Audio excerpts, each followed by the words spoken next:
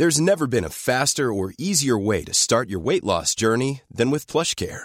PlushCare accepts most insurance plans and gives you online access to board-certified physicians who can prescribe FDA-approved weight loss medications like Wegovy and Zepbound for those who qualify. Take charge of your health and speak with a board-certified physician about a weight loss plan that's right for you. Get started today at plushcare.com/weight loss. That's plushcare.com/weight loss. plushcare.com/weight loss. It's December 2nd, 1697, and another remarkable event is about to be uncovered by Ariel, Rebecca, and Ollie, the Retrospectors. Early each day to the steps of St. Paul's, the little old bird woman comes. But she'd have nowhere to go to shill her crumbs were it not for today in history in 1697, the day St. Paul's Cathedral, as the world knows it now, was consecrated for use. The original St. Paul's had been destroyed in the Great Fire of London of 1666. Christopher Wren was appointed architect 3 years later, and now, a mere 3 decades later, and still 9 years before the final stone would be laid, the cathedral was sort of ready. And it was ready in time for its first ever service, a big Thanksgiving celebration for that really important date in the calendar, the Peace of Ryswick. It probably seemed like a bigger deal at the time. I personally would have gone for Christmas for my opening service. But the Peace of Ryswick ended the 9 Years' War between France and a European alliance, which included England. So this was a big deal. And William of Orange apparently wanted to come. He was the fourth of 5 monarchs to sit on the throne during the construction of the cathedral. He supposedly wanted to attend, but was advised to stay home due to fears that Jacobite assassins might be concealed in the huge crowds who turned out to see the, the ribbon-cutting ceremony, as it were, of the new cathedral. 300,000 people on the streets. Yeah. Crazy considering almost none of them could have gone inside. They were like, you can see it any time, guys. It's being built. So the cathedral, as you said, Ollie, was the product of one of the biggest setbacks in the City of London's history, which was the Great Fire of 1666. And it's funny, I found this piece of commentary that said very matter-of-factly that plague had swept through London in 1665. So, it said, in effect, the fire cauterized the city, destroying its disease-ridden and ancient wooden slums, creating an ideal opportunity to remake the city as a fitting capital for a growing world power and financial center. And I just took that as read as being like, yeah, that seems reasonable. But actually what you're talking about is this incredibly intense and, world-changing and life-destroying and property-destroying moment. And also those slums would have housed actual genuine people. So yes, it probably did prevent the spread of plague any further, but it also burnt things to the ground that really mattered to people, not least of all the previous St. Paul's Cathedral, the third one to have been built on this place. And it's quite interesting from that perspective, especially given that Christopher Wren was quite a conservative man, as a deeply traditional person, that he didn't keep what was left of the prior St. Paul's, because there were bits. And the obvious approach for someone from that background, I mean, the sort of English way, if you like, would be restoration, wouldn't it? But he just really liked domes. He just really wanted to build a dome, and he somehow managed to get it through. Well, there was enough of it still left that quite a lot of demolition work had to be carried out before they could actually start rebuilding the new St. Paul's. And apparently more workmen died during the demolition than reported deaths during the Great Fire. So this, it was dangerous work. And at one point, because they were using battering rams to take what remained of the walls down. You can see how this would have been dangerous. Yeah, so they came up with a new, safer technique to finish off the demolition, which they did using gunpowder. And so, they sacrificed one dangerous technique for another. And the new one, the gunpowder-based version of bringing down parts of the cathedral, in the hands of one of the collaborators that Wren was working with and then delegated to because he had other business to attend to, the explosions that he was setting off started to damage the buildings around what remained of St. Paul's and almost blew up nearby houses.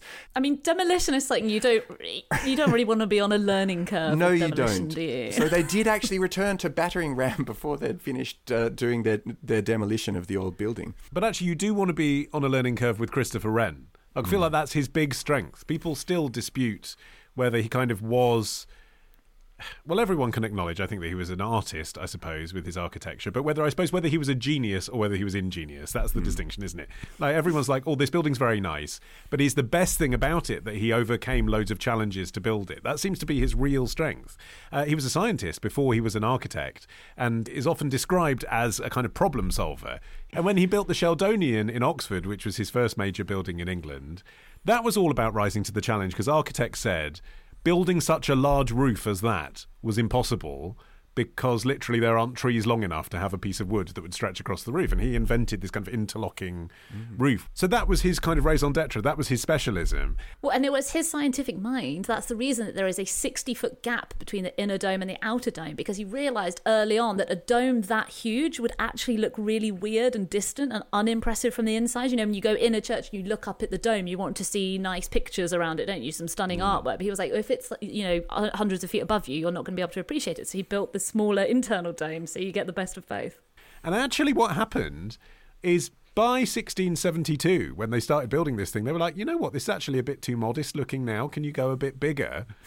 And so then he came up with what was now known as the Great Model, which looked kind of popey. Like, it looked more Vatican-y. Yes. And Anglicans did not like that. So he was constantly adapting the design and trying to satisfy everybody. He was very good at that. Not only that, but also the Great Model that was signed off by King Charles was signed off with the proviso that Wren was going to be able to make variations rather ornamental than essential. And so the idea was that as long as once we get this thing underway, you can tweak the design a little bit as you go, but nothing major that we haven't already signed off. I'm the king.